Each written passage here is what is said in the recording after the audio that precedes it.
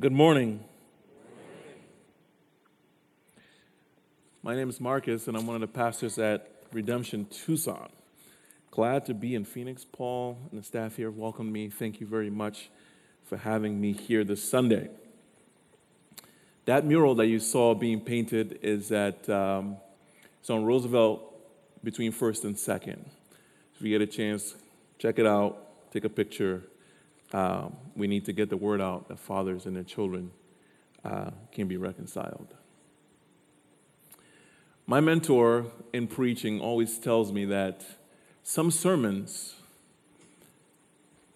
get on your block, if you will. Some sermons get on your street.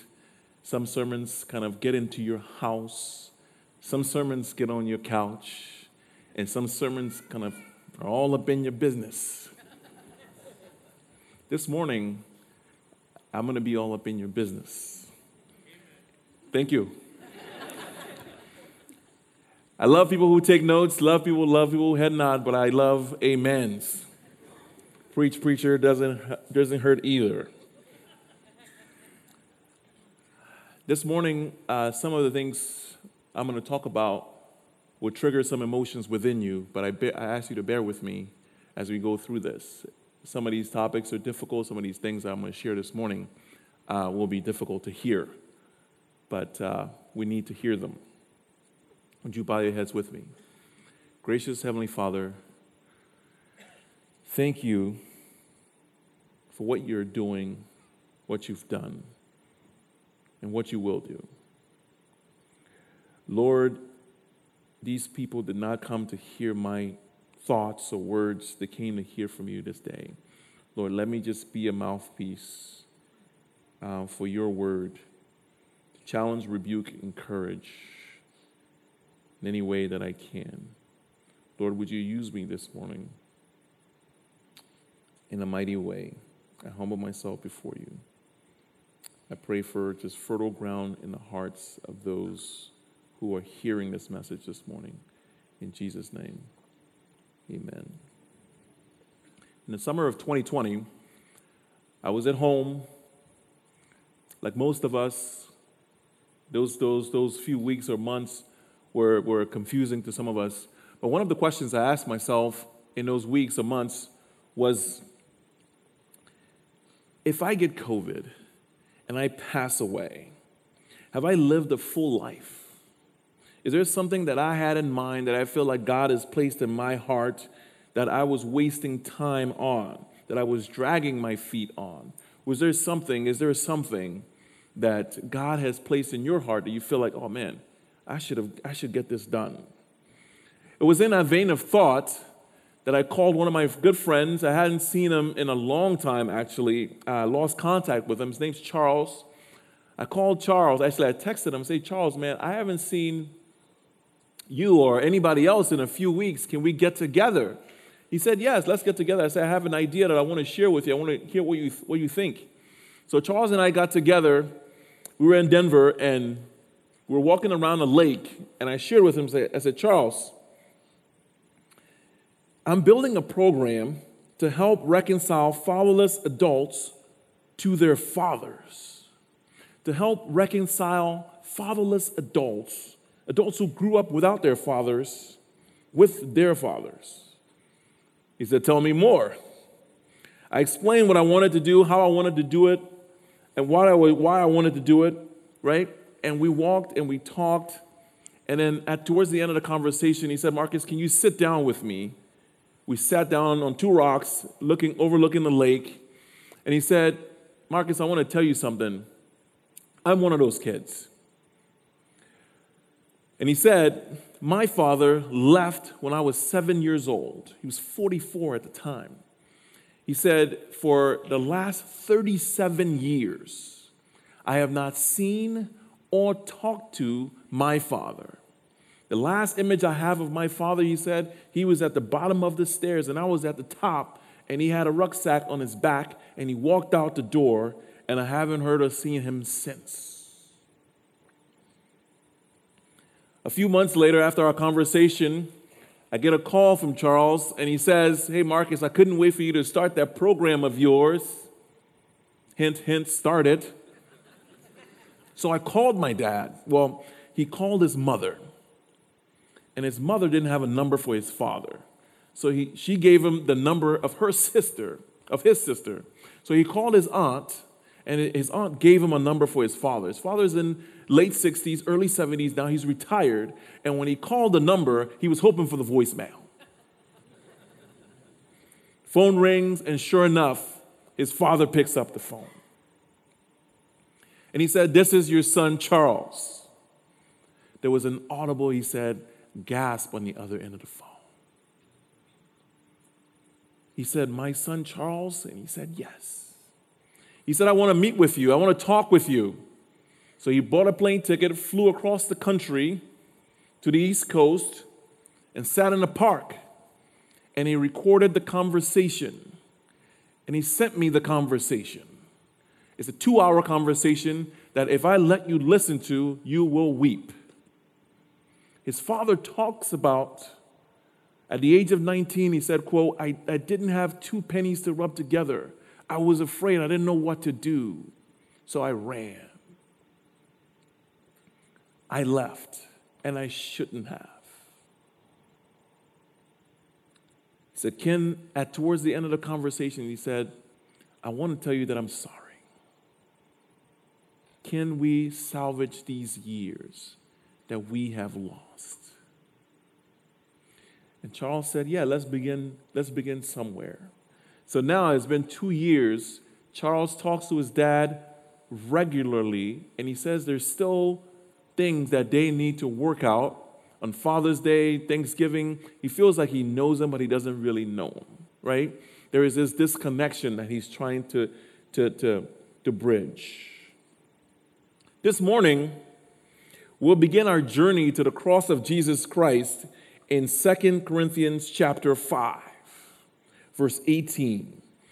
The topic of the sermon this morning is, in Christ, we have been entrusted with a message and ministry of reconciliation. I will answer 3 questions for you. Why reconciliation is important? What is reconciliation? And how do we reconcile? What is reconciliation? Why reconciliation is important, and how do we reconcile?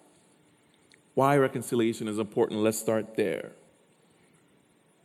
Verse 18 of this passage says, all of this is from God, who through Christ reconciled us to himself and gave us the ministry of reconciliation. God has given each of us as Christians, no way out, a ministry and a message of reconciliation. We have been given that ministry. This morning, I want to specifically talk about the ministry of reconciliation between fathers and children.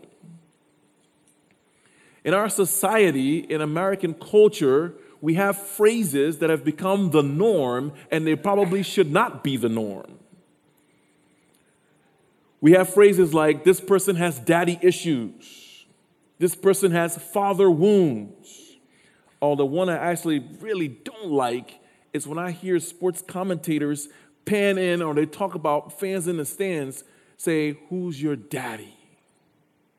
Derogatorily taunting people who don't have a relationship with their father that is positive. It's a dysfunction in our society. It's broken, and we have accepted it. We kind of bury it. And it's in the church, which I am a part of. If this is stirring up something in you right now, stay with me. If you're asking the question, what, Marcus, are you asking me to do this morning? You, Marcus, maybe you're saying to yourself, you, preacher, don't know my father. You don't know my child.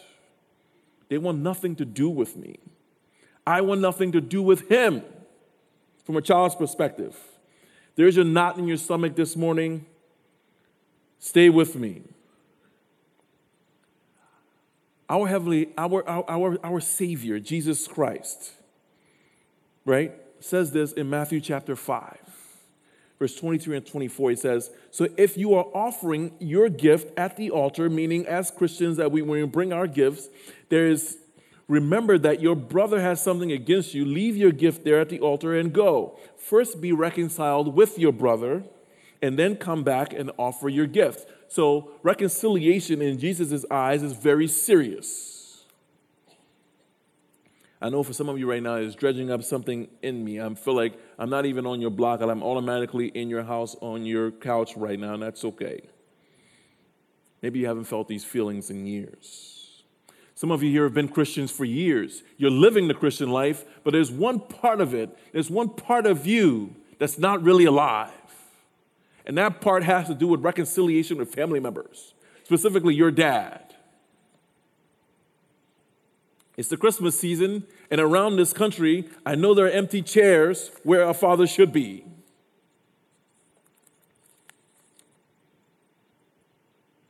When I was 12 years old,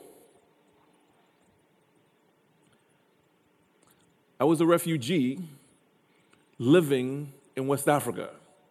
I grew up in the country of Liberia, West Africa. And I'm living in a refugee camp in another country called Ghana. Ghana is 2 countries over, a British colony. They speak English just like we do in Liberia. And because of war, I'm transported and I'm living in Ghana. I'm living in Ghana with a family that has pigs and corn, and I'm working on their farm. And I'm the last of 6 children, and I hadn't seen my siblings in 2 years. I haven't seen 4 of the 5 siblings in 2 years. My oldest brother came back from Liberia, and he brought me a letter. In that letter, when he handed me the letter, and I looked at the letter, I hadn't seen the handwriting on the letter for long, so I opened the letter, and I began to read the letter. And in that letter, the letter was from my brother, who's 4 years older than I am. And he says to me, let me just interject real quick. My name when I grew up was Jungle Boy. You can laugh, it's okay. I was called Jungle Boy from my family, my parents, because I was always out barefoot. Whatever you have in mind, whatever you've imagined of Africa, that's what it is, right? I loved animals, I loved fishing, I loved all those kinds of things, and I'm out. So immediately when I see the handwriting and I see my name at the top, and my brother, who I hadn't seen in 2 years, is explaining his condition because he's still in the war. He finally gets a letter out to his little brother. And in that letter, he says this. He says, I want to let you know that our father was captured and he was killed in the war 1.5 years ago. And I want to tell you that you are now an orphan. And he told me that towards the end of the letter, the man who took the life of my dad and made me an orphan. From the age of 12 to the age of about 30, I held unforgiveness in my heart towards this man. I became a Christian at 19, and I was living the Christian life, but it was one part of me that I didn't want God to touch. It was a part that included unforgiveness towards this individual. There's a popular song that came out, 20 years ago. It's a love song, and one of the lines in the song that the guy sings is, I'm dying inside, and nobody knows it but me. That line described a lot of years of my life. Some of you in this room right now are living like this. There is someone in your life that you cannot bear to see. The thought of that person can ruin your day. The knot in your stomach, you get tight.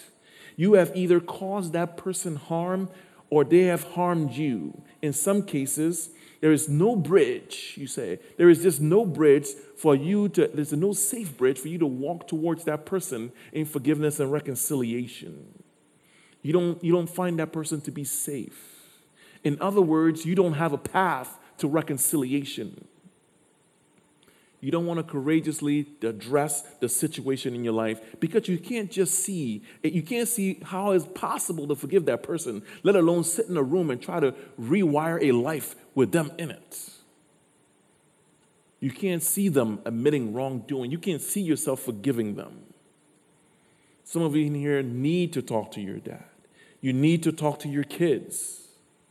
But you're sitting here and you're letting it go, and you've let it go for years. My question to you is, letting it go until when? You've convinced yourself that you will deal with it later. I was on the phone with a guy who wants me to come and sit and do a radio interview with him about fatherhood. And he says, as we're talking, he said in a conversation, he said, I think I may have a kid out there that I don't know about, that I've been trying, I've just ignored. And I said, when do you plan on addressing that? He said, maybe on my deathbed, maybe. Hurts to hear. If you're sitting here this morning and my voice sounds like the prophet Nathan, I hope it does, that you are that man when Nathan was addressing the prophet David. I hope I'm in your house right now. I didn't hear an amen, but I'm going to keep going. Reconciliation is so important. It's so important. It's so important. What is it? What is reconciliation? What is it? The dictionary definition is the restoration of friendly relationships. Two people once estranged coming together in order to establish or reestablish a connection again. The beauty about reconciliation is that God gives us a picture, a very costly picture, but he gives us a picture of what it should look like. I, Marcus Doe, was once a sinner. You were once a sinner, unable to save yourself, and a holy God sent his son to humbly give his life, as the hymn says, for a wretch like me. So that you and I could be reconciled to God, it cost him something. That is, God reconciled us to himself, and it was costly. His son, Jesus Christ, gave his life as a bridge so that we could be connected to a holy God. Reconciliation, ladies and gentlemen, my definition of reconciliation is seeing and treating someone as God sees them and treats them. I'll repeat that. Reconciliation is seeing and treating someone as God sees them and treats them. In Christ, ladies and gentlemen, we have been entrusted with the ministry and the message of reconciliation. We have been trusted individually with a message and a ministry of reconciliation. No one gets to check out. In 2012, I was sitting in my apartment, and my little dingy apartment in Denver. I was a single guy. I was almost married, almost. And I'm sitting in my apartment, and I get a phone call. Back then, I had a landline. I still got a landline. Don't raise your hand if you do. It's okay. I had a landline, and the phone rings. I pick it up. Hello. And the person on the other hand of the line says, hey, can I talk to Jungle Boy? And when I hear that name, I know right away that person really knows me. That person knew me when I was a child. That person knows me well, right? Yes, no one else says Jungle Boy. Yes, this is my, when people call from the bank or people call, they don't say Jungle Boy. Hey, can I talk to this person? Let me talk to Jungle Boy. So I pick up the phone. Yes, this is Jungle Boy.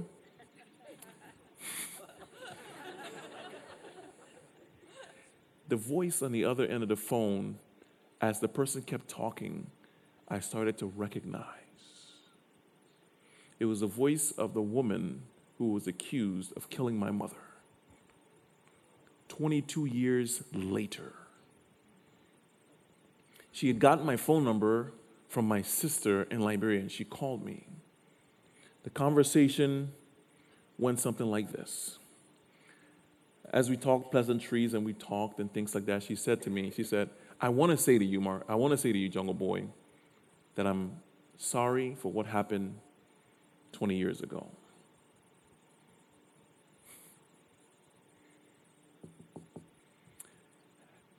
And I said, okay. And then she took it a step further. She said, I need help. My health is failing, and my kids are in school.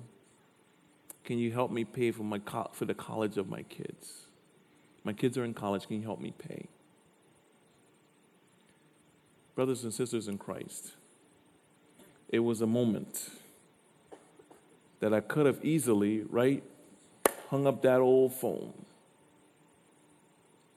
But something inside of me that needed to be addressed shouted out, yes, I can help you. Against every human, every ounce of my being wanted to say, you took somebody from me that I can never get back. You don't know how many tear-filled nights I had. I was 9 years old when my mother was killed. And I said yes. Reconciliation. Forgiveness takes one. Reconciliation takes two. So how do we reconcile? How do we do it? Verse 19 kind of starts in mid-sentence there. Verse 18 and 19. I'll just pick it up at 19, says this. That is, in Christ God was reconciling the world to himself, not counting their trespasses against them, and entrusting to us the message of reconciliation. The phrase, not counting their trespasses against them.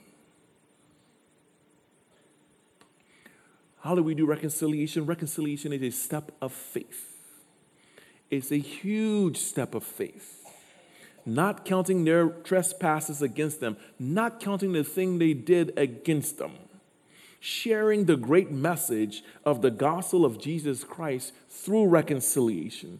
Taking our faith as Christians into the public square, if you will, being active culture makers. It has to start in the church.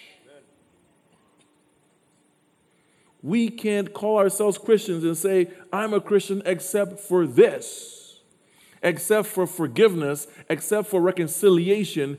I can't do that, but Lord, I'm going to do this.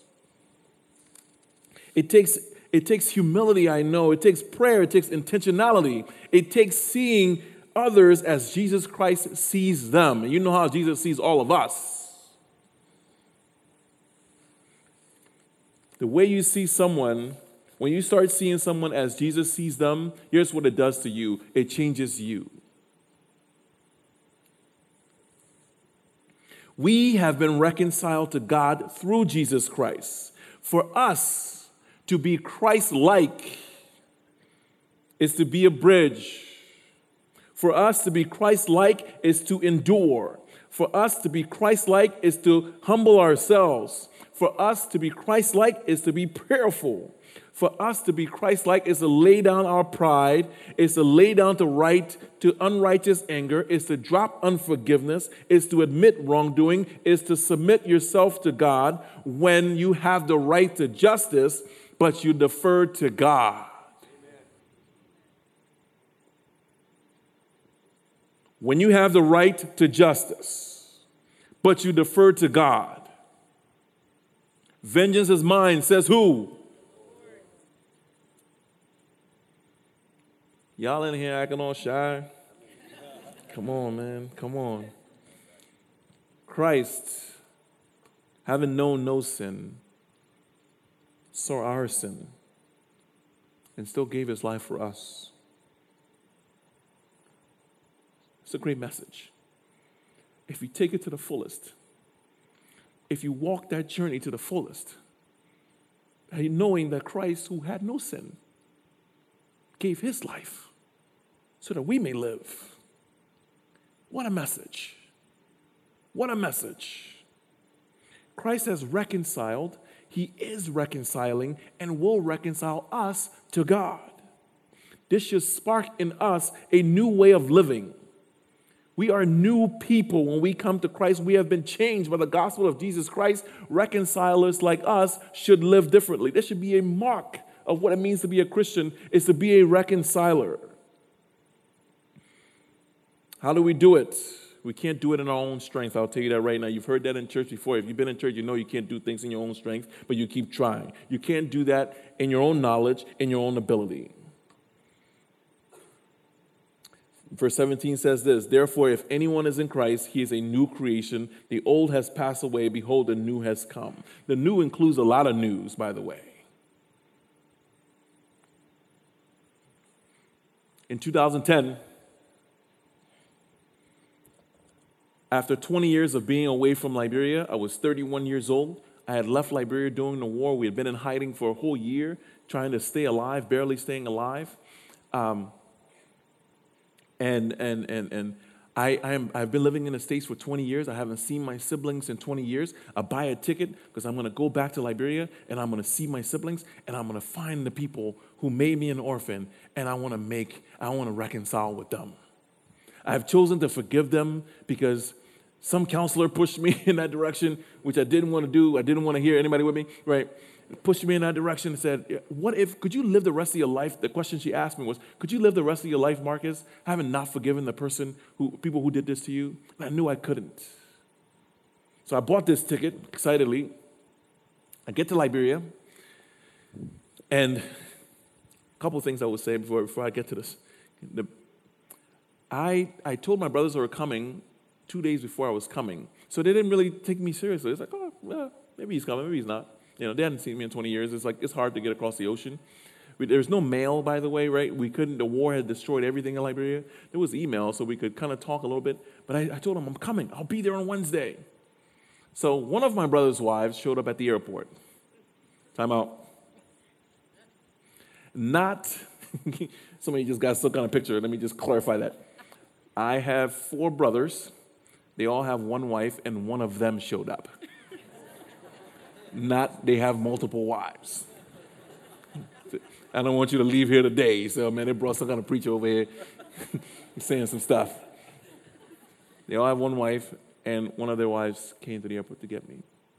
When we drove and got back to my house, I stayed up with my brothers from 8 p.m. that night all the way to 1 p.m. the next day, talking about our journey over 20 years, our grief, our loss.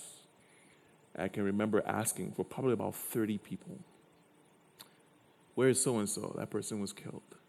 Where is so-and-so? This person died. Where is so-and-so? This person's gone. That trip changed my life because I recognized I could not go on in my life. Reconciliation was going to be a huge deal for me.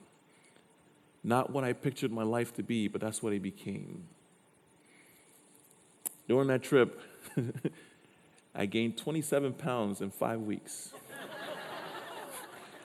Everybody wanted to feed me wherever I went, and I ate heartily. I got to see a lot of family members that I hadn't seen, because here's what happens in Liberia. When after 20 years, when people don't see you, they stop asking. They don't want to trigger your family members, so they don't ask about you. So no one asked about Jungle Boy anymore. They thought I was dead. My whole neighborhood. I remember one of my neighbors I used to go to buy sugar when I was a kid. I showed up at her house, and I said, hey, it's Jungle Boy. And she had to sit down. She's so old. I thought I was going to kill her. Because she's like, I can't believe it. You're alive. She was touching me. Like, oh, my gosh. The point of this story is, towards the end of the trip, I was sitting in a barber shop. My 15 other guys are in the shop, and the barber, when I finally got my turn in the shop, and he starts cutting my hair, he started saying things like, he started asking, making conversation. First of all, I had given him $5 for a haircut, which a haircut is like 50 cents US, right? 50 cents, and I gave him 5. So he cleared out. He said, whoever else is sitting here, I'm about to get in this chair, right? He's cutting every single hair, it felt like. Taking his time, and he's doing it. He's trying to make conversation. Is hot, and we're sitting in this little barber shop, and he gets to this point right here, and he's kind of shaving my neck, and then he asked me, what's your name? And I said, my name is Marcus Doe. And he stopped. He stopped because my last name, is the same last name as the dictator who was overthrown during the war. My dad was killed because he was the assistant director of the Secret Service for the country. So when that government was being overthrown, a lot of those people got killed. And all of the gentlemen sitting in that barbershop that day were all former child soldiers who would have taken my life 20 years earlier. In the room, the temperature in the room changed. They were like, one of them flat out just said it. He said, we were looking for people like you to kill. Well, here I am. And he said, why'd you come back? And I didn't know what to say. I didn't know how to say it. Like, I came back for you, because when I look into their eyes, they were in their 30s. They had been fighting in a war since they were teenagers. They all started to tell me their stories. I killed this many people. I did this. I did that. And the society does not want to welcome me back in. So how are you even having a conversation with me right now? I looked into their eyes and I realized they weren't the monsters that I thought they were. Anybody understand that? When you finally get to humanize the person that you've dehumanized in your mind for so long, that you've caricatured in your mind for so long, and you see them as Christ sees them, it changes them and you. Y'all ain't saying amen, but I'm not worried about it. We have a message in the church to be the forefront on this issue. Here is an opportunity, here is a vision for what it means to be Christ-like in that arena, to be on the forefront in our society. So often it feels like the church is always behind. Anybody else feel that? Like we're always behind on things that are in the Bible that we should be doing, but we're not. It's like we're still printing out, some of these teenagers here don't even know, we're still printing out MapQuest directions when the whole world is on GPS. Reconciliation is our message. Christ died for us, and we need to do that. When I was in the seminary, one of my favorite classes was the sociology of religion, and we got this book where we were talking about this man named James Davison Hunter wrote a magnificent book called To Change the World. And one of the things he shared in that book was that he says some parts of America, some parts of this country feels like they are Christ haunted. There are churches everywhere. There's Christ's fingerprints everywhere, but people aren't living like Christians. It's like Jesus used to be here, but he's not anymore. Because the people that claim to follow him are not doing what they're supposed to be doing. I just got loud, and I don't usually get loud like that. He said it feels like a haunted house when you walk into some churches. People come in and it feels hollow. Because there are certain things that the Bible commands us, tells us to do that we're not even doing. Am I on your couch right now?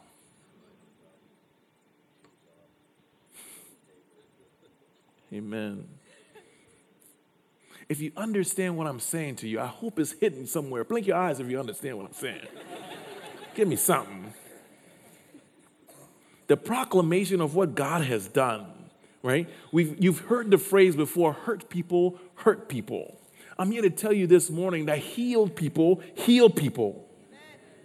If you're aware of what God has done for you through Jesus Christ, that the humanly impossible task of reconciling himself to you or you to himself, you can have hope abundantly in reconciliation with your brothers and sisters in Jesus Christ. Amen. Thank you. In Jesus Christ, we have been entrusted with the ministry and message of reconciliation. So it was tugging on my heart for years that the lunch table that I sat at in high school, most of my friends that I played basketball with, that I walked home from school with, are all dead. And all of those guys, I'm 43, and they died in their 30s. They all didn't grow up with their fathers. And I always used to think, when we're sitting at the lunch table, what would it be like that my friends can experience what I experienced with my father? Because my father was great, and I lost him. So I know what it felt like to have a dad and then not have one. One of the saddest days of my life, which should have been one of the happiest days of my life. I was a collegiate soccer player, and you guys know senior day, right? Your parents walk you out on the field, and they play the national anthem, and it's great. You get flowers, all these kind of things, right? All my teammates have their parents, either a mother or a father or both. And I'm the only one who doesn't have anybody. And I'm sitting there, I remember it was raining, and we're getting ready for this soccer game, and it's cold, and I'm African, and I'm sitting there, man, can we get this thing over with? And tears. And the rain hit my tears because I was alone, right? Reconciliation, forgiveness cost us something. That day I was thinking, what am I doing? How is it? Somebody took my parents from me. People took my parents from me. And at some point I couldn't believe I would get to the point where I chose to forgive those people who hurt me so deeply. I started Re-Reconcile, the organization that he saw there, to help the church deal with reconciliation within the family. When we think reconciliation, we think political sometimes, and that's okay. We think racial sometimes, and that's okay. But I want to start in the family. Through race, through multi, you know the deal, through socioeconomics, because the fatherhood problem affects us all. Amen. Here's how it works, right? A father decides they want to do this, right? They apply, right? And they contact your child, and your child applies, and we spend months counseling both of you separately before we bring you together. When we bring you together, we take you on a retreat for 3 or 4 days where you have these conversations with a counselor that you've already worked your way through for months, and then we help you guys reconcile and reimagine what it will be like to have a relationship afterwards.